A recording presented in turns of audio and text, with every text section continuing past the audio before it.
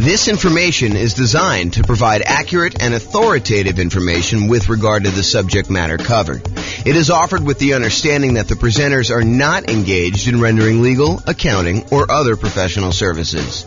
If legal advice or other expert advice is required, the services of a competent professional should be sought. Welcome to the St. Paul Real Estate Investing and Real Estate Financial Planning Podcast.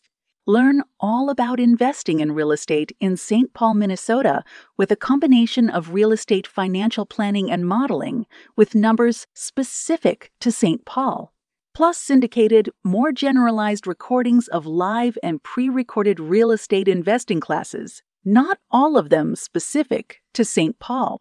Be sure to stay tuned after the podcast for a message from our sponsors. Well, good afternoon and welcome, everyone. I am your host, James Orr, and I'm really excited today. Today is going to be a crazy new spreadsheet, new class. And so this class is called Rental Portfolio Return in Dollars Quadrants. It's a new spreadsheet you've got that allows you to track your entire rental portfolio's returns for all of the different quadrants you have: appreciation, cash flow, debt paid out, cash flow from depreciation, reserves, and it allows you to summarize that. Plus, it gives you some extra information about how those different returns are taxed and whether they're cash now, cash later, more speculative, less certain sort of stuff. So like we have like all those different things involved there. So you can go download a copy of the newest spreadsheet at refp.info/RPRIDQ.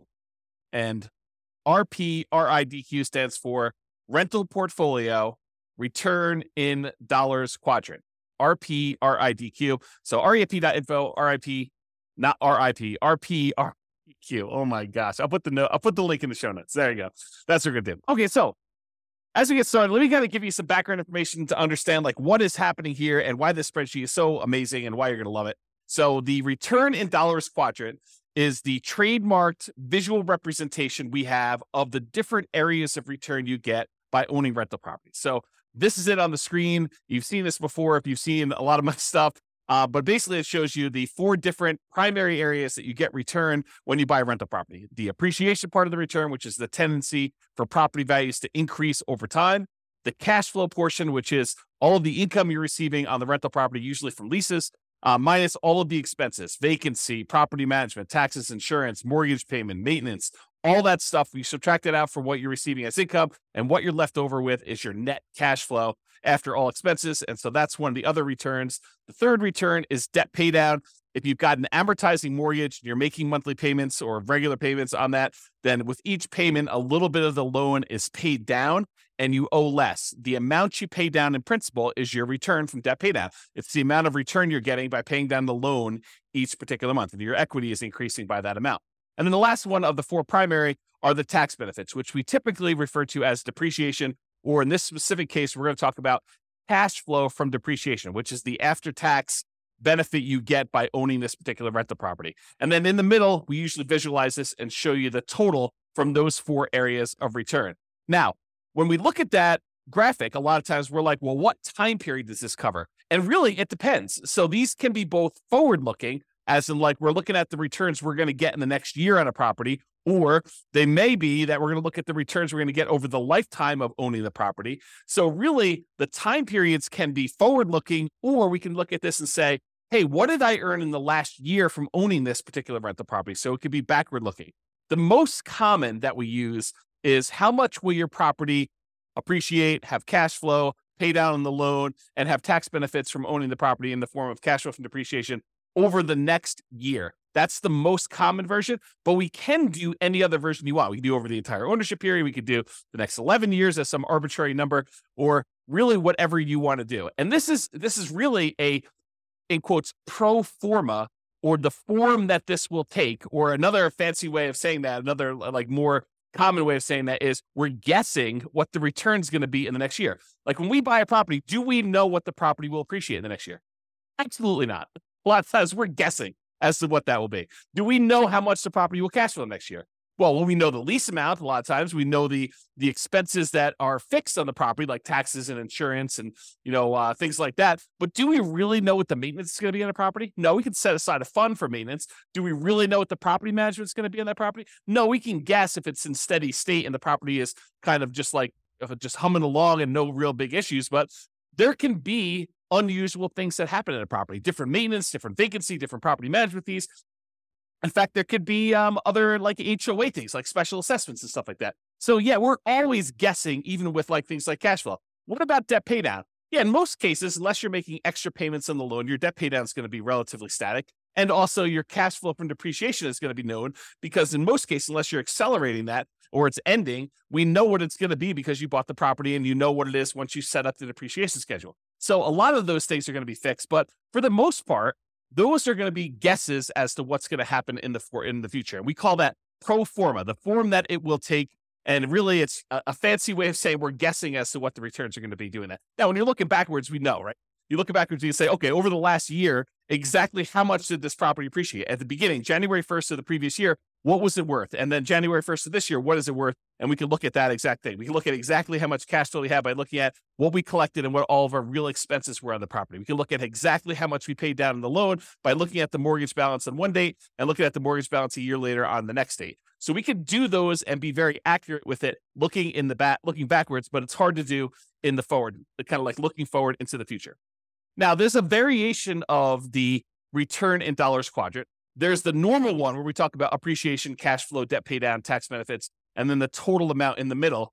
But if you're really thinking about investing in rental properties, it would be very prudent for you to invest with reserves. Another way of saying this, and I don't usually use strong language like this, and I don't usually get all up in your face and stuff like that, but I'm going to use some very strong language here and be very deliberate about this. You would be stupid to invest in real estate without setting aside adequate reserves.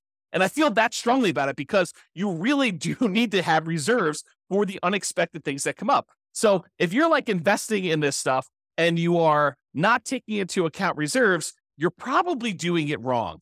And so if you're just looking at your return from appreciation and cash flow, debt pay down, tax benefits, and you're trying to calculate what your return is on, like, let's say a certain amount that you have invested or the amount of equity you have in your property, and you're ignoring the fact that you need to have 6 months of reserves or 12 months of reserves or 24 months of reserves or whatever you set aside for reserves, if you're not taking into account that extra amount for reserves, you're probably not analyzing your deals correctly. This is sort of like the white lie that we tell when we go to cocktail parties. We say, my investment property is doing amazing. I've got no money in the deal because I bought it with a no money down loan and I'm getting this amazing return on it. Well, you wouldn't ever buy that property without having a certain amount in reserve, 6 months of reserves or 12 months of reserves or 24 months or 36 months or whatever it is in reserves. So the fact that you think you're investing in this thing with nothing down is not true.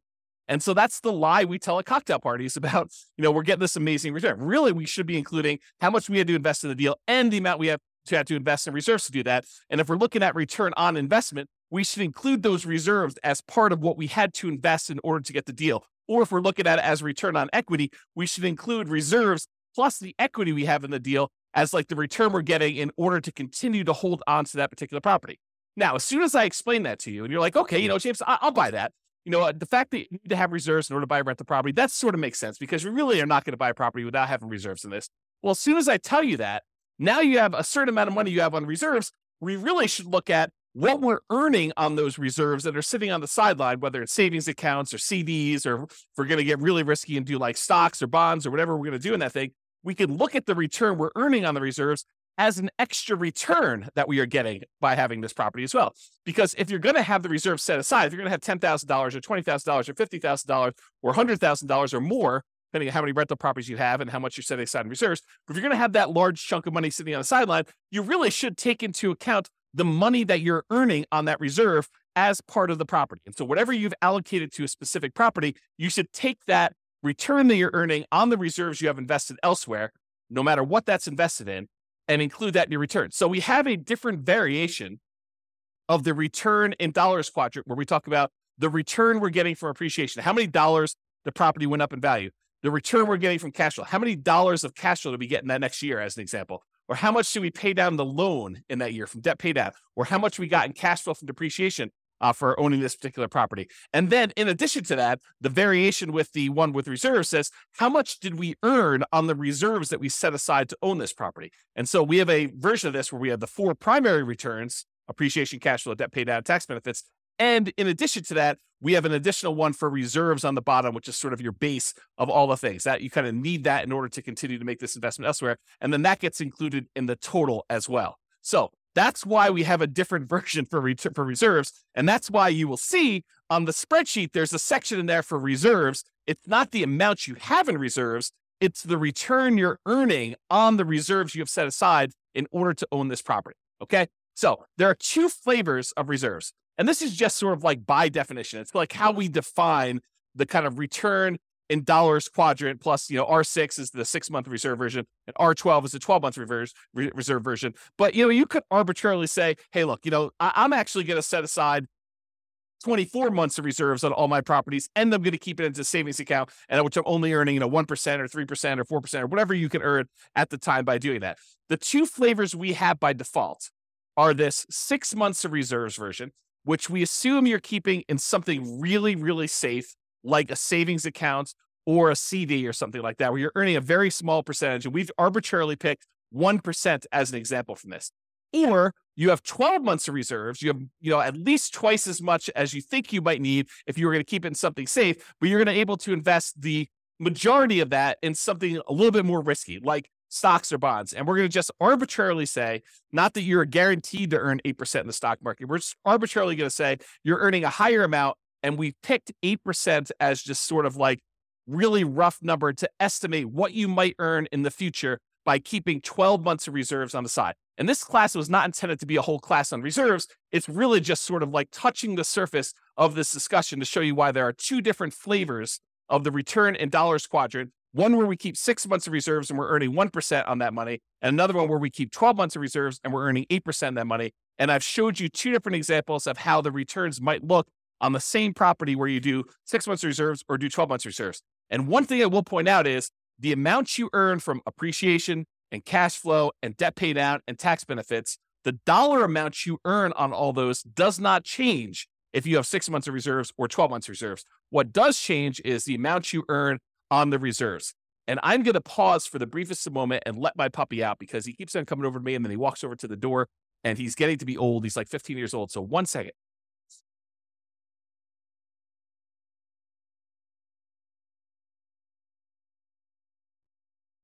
Okay, I'm back. All right, so we just talked about reserves there. So getting back to this return in dollars quadrant sort of idea, you may be familiar with this idea if you've seen any of my classes where I talk about the world's greatest real estate deal analysis spreadsheet. In that spreadsheet, you've seen that when we do the deal analysis, the second chart, the second graphic on the dashboard for doing this is the return in dollars. And we do that for year 1. And in that particular chart, I show you what the return in dollars quadrant is, excluding reserves. I show you each dollar amount of appreciation, cash flow, debt pay down, and cash flow from depreciation.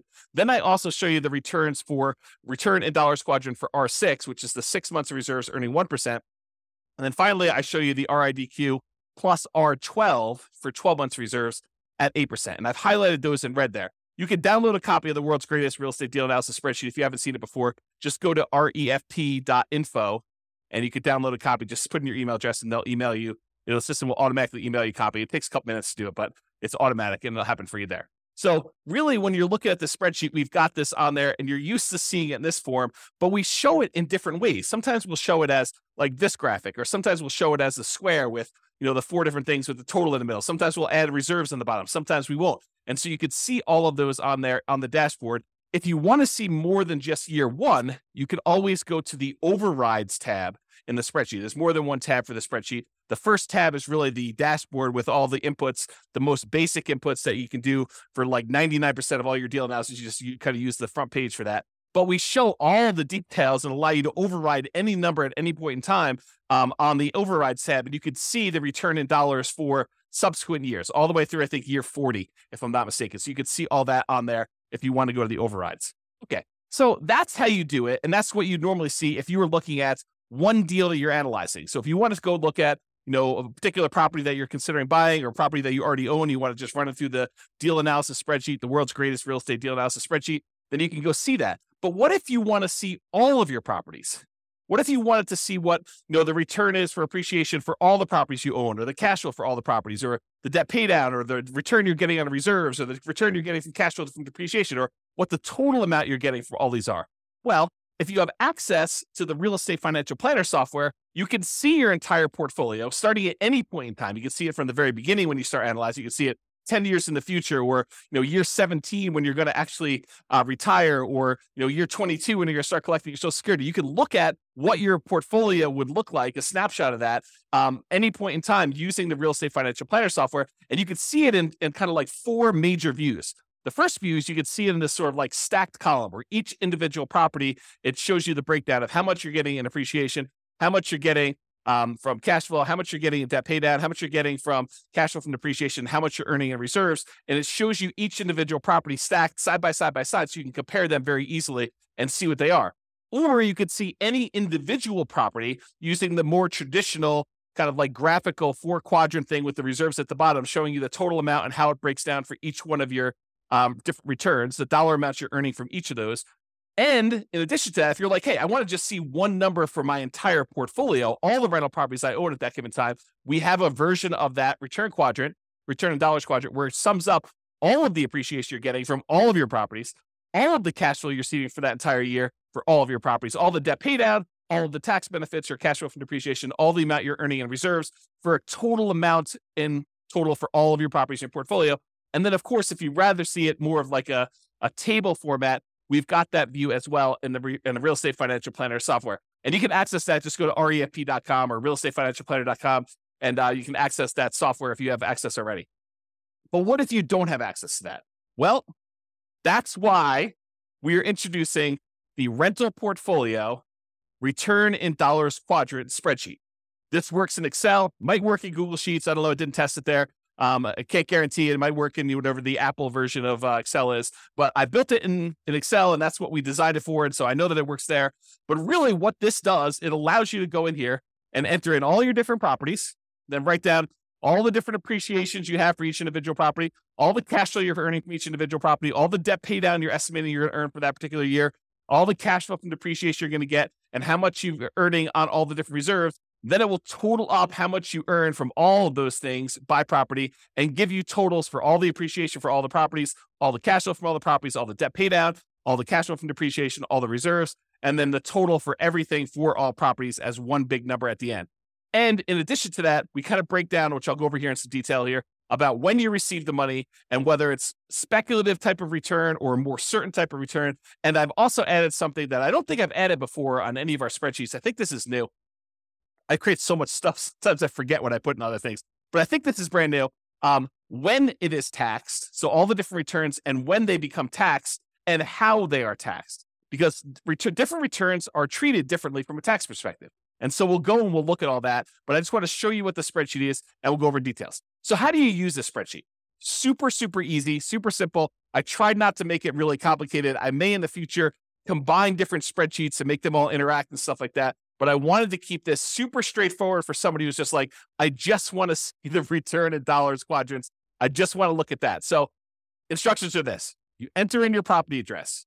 You pick a time frame. Usually it's going to be what's going to happen in the next year, but it doesn't have to be. It can be like, hey, what happened last year, or what's going to happen for the next 10 years of this property. You decide what period of time you want that to be, and then you enter in your estimated numbers for appreciation, cash flow, debt pay down, cash flow from depreciation, and the amount you expect to earn on your reserves for that particular property. And then you update this as frequently as you desire. So you want to do it once a year? Great. You want to do it every month? Great. You want to do it every 6 months? Whatever you want to do, it's designed for you to use as a tool, as a little dashboard for you to keep track of how your properties are performing when you do this. Okay. So that's as simple as the instructions are. And then it does some calculations for you and helps you and displays it in a really nice way. So let's just talk briefly about how you're going to calculate some of these things for the different things you're going to do now. Let's first talk about appreciation. For putting in the number for appreciation, you enter in your property, you decide you're going to do for the next year in the future. For doing appreciation, you usually take the value of the property and you multiply it by what you're estimating the appreciation rate will be. So for example, if you had a arbitrary number, $250,000 property, and it was expected to appreciate at 3% per year, you'd take $250,000 and you multiply by 0.03, and you'd get $7,500 is what you expect that property to go up in value in the next year. That's the only way you calculate it. It's really simple to do that. If it's 4%, you use times by 0.04. If you think it's only going to go up 1%, you do 0.01. If you think it's going to go down in value, you can multiply it by negative point something. So whatever you want to do, you can do it that way. If you want to get fancy and you're kind of like an advanced Excel person, you could totally use a formula here. You could use equals, and then you put the price in there and you multiply it by whatever the percentage you've gotten there is, and it will then calculate what it happens to be. Then at the end of the year, you come back in and you write down what the new value is, and you could change the appreciation rate. You just kind of keep updating your formula if you decide to do it that way. That's appreciation. Cash flow.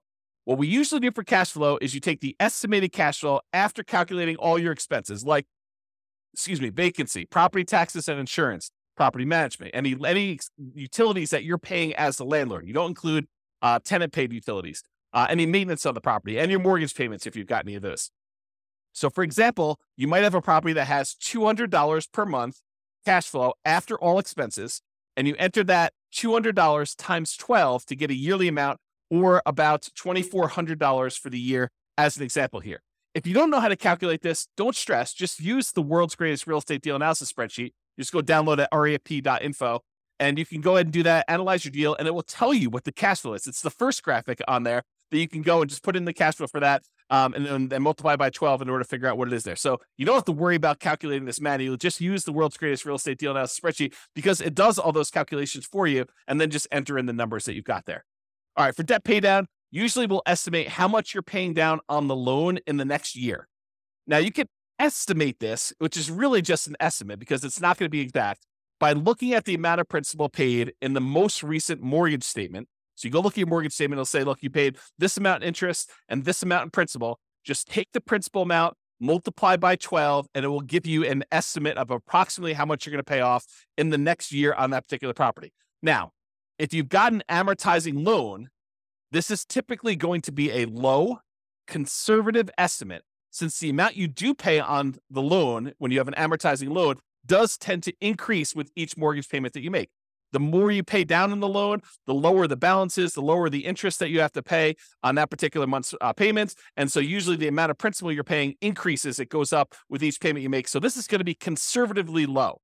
And you could really go look. If you're doing this in reverse, you say, look, what did I do over the last year? You can go look at the last 12 months of mortgage statements and add all those up as to how much you paid in principal if you want to do it that way. For looking into the future, it's close enough if you take the number for the last month and just multiply by 12. Sure, it's going to be off, but it's going to be conservative, and I think that's close enough for what we're doing there. So, for example, if you look at your mortgage statement and it says you paid $100 in principal on your last mortgage payment, just multiply that by 12, get $1,200 in principal for the year, and you enter that dollar amount in there. You could, if you were really an advanced Excel user, you could use a formula in here in order to calculate exactly how much your mortgage payments would pay off in a 12-month period. There is a formula for doing that. I'll just give you that hint, but you need to be an advanced Excel user to want to go in there and actually set up the formula to do that calculation for you. I will tell you, I personally don't think it's worth the effort because these are all going to be estimates anyway. Is your property really going to go up 3.00000% in the next year? The chance is almost zero that it will go up exactly 3.00000%. It's going to go up a little bit more than 3%. It's going to go up a little bit less than 3%. Might even go down a little bit depending on what the market conditions are doing. So we're guesstimating. We're estimating what this might be in the future anyway. So it doesn't matter if we're like accurate to the seventh decimal place when we're trying to figure out how much you're getting in debt pay down. And yes, it is going to be conservatively low, but this just gives you a rough idea of approximately how much you're getting on a property when you do this. Okay. All right. The next one is cash flow from depreciation. You can usually find this number on your tax return, or you can estimate it based on how much you paid for the property. This is not intended for me to be like a whole class and how to go calculate cash flow from depreciation. If you don't know how to calculate it, really simple solution. Just go use the world's greatest real estate deal analysis spreadsheet, analyze the deal you've got there. It'll actually estimate what your cash flow from depreciation will be based on what you put in there for the deal analysis, the purchase price, and what percentage of the property is land value, what percentage of is the building, and what your estimated effective income tax rate is. It'll do a calculation, estimate what your cash flow from depreciation will be, and just use that. Again, estimate is good enough. We're just kind of getting a rough idea from this stuff. So if you are also, I'll note, if you're doing some type of accelerated depreciation, like you're going to go and itemize, make all the different components in your house. You're going to accelerate your depreciation by moving everything forward to improve your cash flow on your particular property in the short term. Then realize that you might need to adjust these numbers to make it more accurate, but just estimate it, get an idea, and then you can go firm those up later if you need to, or go talk to your CPA if you have a CPA doing your taxes for you. So just do that and realize that depreciation goes away after 27 and a half years on residential properties, unless you've accelerated it and you've got to go up even faster than that. But in most cases, 27 and a half years, it's going to be zero after that. So if you own the property for more than 27 and a half years and been renting it out for that period of time, it's going to be zero for your depreciation number. All right. And this is just another note on this estimating and annualizing. How do you estimate things like cash flow when things are changing in the middle of your year? For example, you're doing this analysis in July. Well, in January, your taxes are probably changing.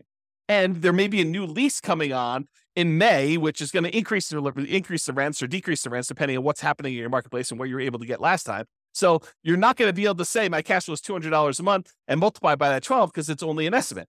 Because your taxes are going to be different in January, and your May lease is going to come up, and there's all these different things that are happening where things are changing in the math that you're doing to calculate this. Estimating is okay. Don't stress about this.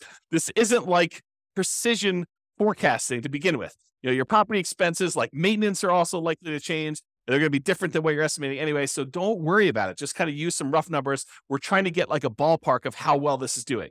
Take a month of cash flow, multiply it by 12, and consider that good enough. Is it going to be exact? No. Could you take the extra time to make it more exact by going there and say, well, my taxes are going up in January. Here's what I think they're going to go up to. And so let's go ahead and change 4 months of the time that I'm doing this to be that. And oh yeah, by the way, the lease is going to renew, and I think I'm going to raise the rents by this amount and going to do that change. And maintenance, I think on a property this year are going to be higher because the tenant's been living in the property rough. And so I've got to estimate that. Sure. Could you go and do that and make it more accurate? Absolutely. Could it be really accurate if you're looking for the last 12 months and kind of doing this in reverse? Absolutely.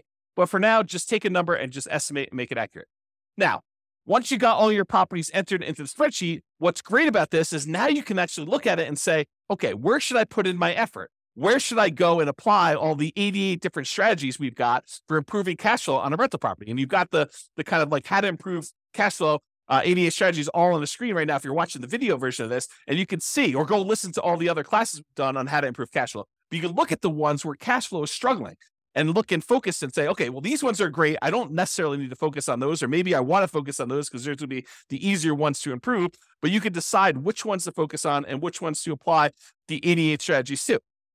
Similarly, you can go beyond the 88 strategies to improve cash flow and actually decide to look at where there are opportunities for you to do deal alchemy type stuff. We talk about deal alchemy where we convert appreciation to more cash flow now, or we look at taking, debt pay down and we use that to improve cash flow. You can look at the properties where you have really strong appreciation or debt pay down or other things got going on and how we can manipulate those returns using deal alchemy principles and actually use those to decide to change our returns from one area of return to another. And that's what the deal alchemy classes are all about. It's like manipulating returns and say, look, cash flow is most important to me. So I want to focus in on cash flow. And I'm willing to trade things like appreciation or debt pay down or the tax benefits or even like the returns you're getting from reserves or whatever you're doing there. And there are different things we can do, different types of strategies we can do in order to improve one return over another, to kind of prioritize different returns and maybe move them in and out and kind of decide what we're going to do there. So use deal alchemy if you're looking at your spreadsheet, the kind of like summary spreadsheet for this class, and decide which ones that you want to do. So their entire class is on deal alchemy. I'm not going to go into that, but that's how it's worked. That's how it works. All right. This is what I think is a new slide. How returns are taxed.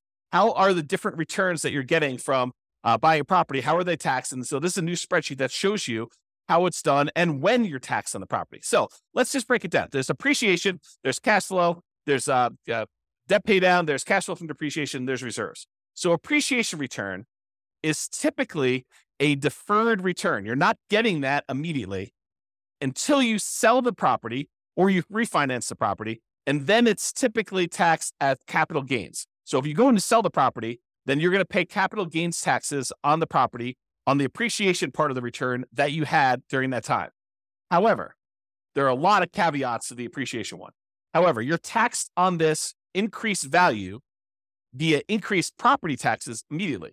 So while we're not paying taxes on the amount that we gained in appreciation in terms of capital gains, because the property value did go up, the property assessor, the tax assessor, is going to say, hey, look, this property is worth more. And so because of that, your property taxes are usually going to go up. So we do pay a little bit of an increased tax based on the property value going up in the form of property taxes. But that's not the real big one that gets you when you go and sell a property. And when you refinance a property, you probably don't have to pay the appreciation, the capital gains tax on appreciation. But if you actually go and sell the property, you will, unless you may be able to defer the property taxes, the taxes, the capital gains taxes on the property when you go and sell it by doing a 1031 tax deferred exchange. It doesn't eliminate your taxes, but it defers them to later. And there are lots of rules and regulations, so it does not apply on 1031 exchanges, but really just realize that you can actually defer the capital gains taxes even when you sell the property by doing a 1031 tax deferred exchange. And not only that, but in addition to that, sometimes you can completely eliminate the capital gains taxes due on the property going up in value when you die and you have a reset basis for your heirs. So the property went up in value $1 million since you owned it, but you then die, you pass on the property to your heirs. Well, now their basis, the amount that they're starting from to figure out how much capital gains they owe, becomes that new $1 million higher valuation, not the one you had before. And so there are no capital gains taxes due on that dollar amount. And there are all sorts of like rules and stuff like that and taxes on your estate and everything. I'm not going into that, but realize that this property, the capital gains due on any appreciation gains you have, may be completely eliminated when you die if you have a reset basis for your heirs. Not that that's a good solution for getting rid of the taxes on a particular property. And if you happen to sell the property in less than a year, the appreciation is typically taxed as ordinary income instead of that long-term capital gains that we've been talking about. So there's a lot of like asterisks associated with the appreciation return, but that's the overall idea. It's deferred taxation, and it's typically taxed as capital gains with a lot of like asterisk caveats to those things in there. Let's talk about cash flow now. Cash flow, after all your expenses, is typically taxed as ordinary income in the year that you earn it. So the year that you get that cash flow on the property, you're typically paying taxes on it, and it is typically taxed at an ordinary income tax rate. Debt paydown is typically taxed as an ordinary income in the year that you earned it. So the amount that you pay down that loan, that amount is usually taxed. Okay. It's some people consider it part of the cash flow number, right? Like the amount of money you're getting minus the expenses, because you can only subtract the interest as an expense. You can't subtract the amount you pay in principal. You can't subtract the full mortgage payment. You can only subtract the interest part of the mortgage payment that you're paying. So the amount that you pay down in principal is actually a weird version of cash flow in the sense only of taxation. Okay. So really the amount you pay down in principal on the loan, that is typically taxed as ordinary income in the year that you earned it.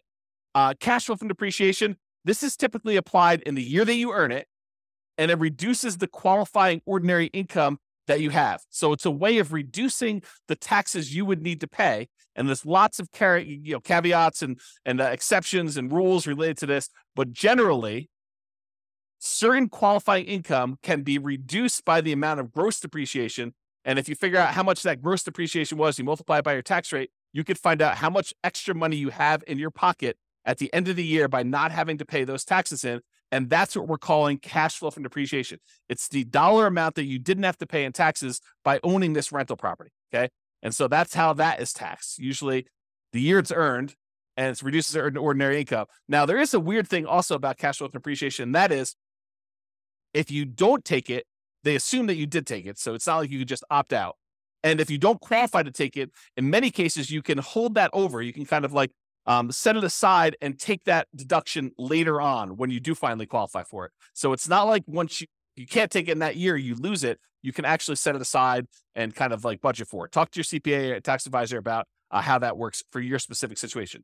And then finally, the returns from reserves are typically taxed as ordinary income in the year that it was earned. So if you have money in a savings account, or you have money in CDs or the stock market, and you're earning on that particular money, you're getting a return on that, that's typically taxed as ordinary income in the year it's earned. Now, again, seek a professional to verify this for your situation. I am not a tax expert by any stretch of the imagination. I've had zero tax training, but this is just like my knowledge of the topic. So as a starting point for you.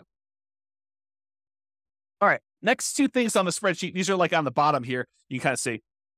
So it is the when is this money received? Not all of the returns you're earning are received immediately. Some of them are received later. Some of them are received like right now in the year that you're earning them. So the some returns you receive right away, which we call cash now returns, you get that cash now, so you're earning it right away, is cash flow from the property. The cash flow from depreciation, those tax benefits you get by owning the property, you get that in this year for the taxes that you do.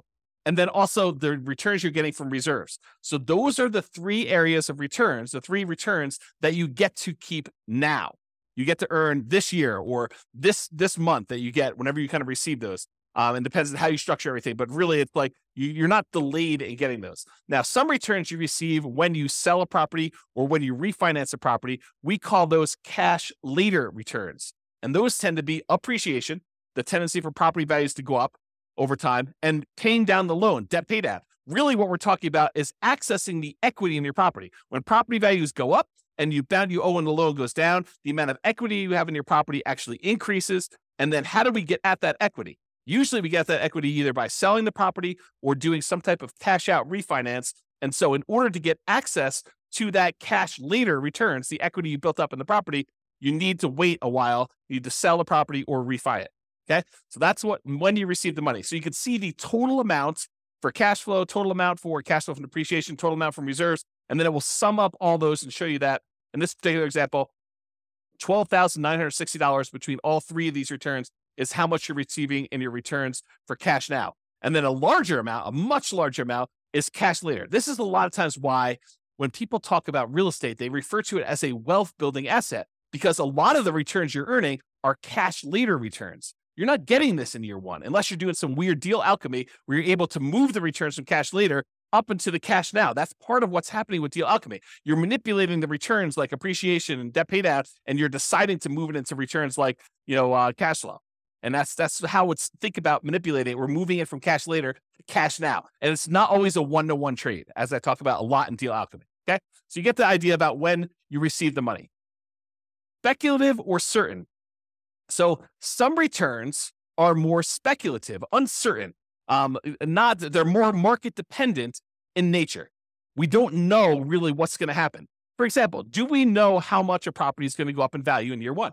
Absolutely not. It's purely a guess. We think it's going to be 3%, could be 24%, could be negative 24%. We really don't know. We have a tendency to think that over a very long period of time, real estate tends to appreciate about 3% a year nationwide. Lots of different exceptions to that, lots of different market conditions happening. And so really, the appreciation return is very speculative or uncertain in nature. We really don't know what's going to happen.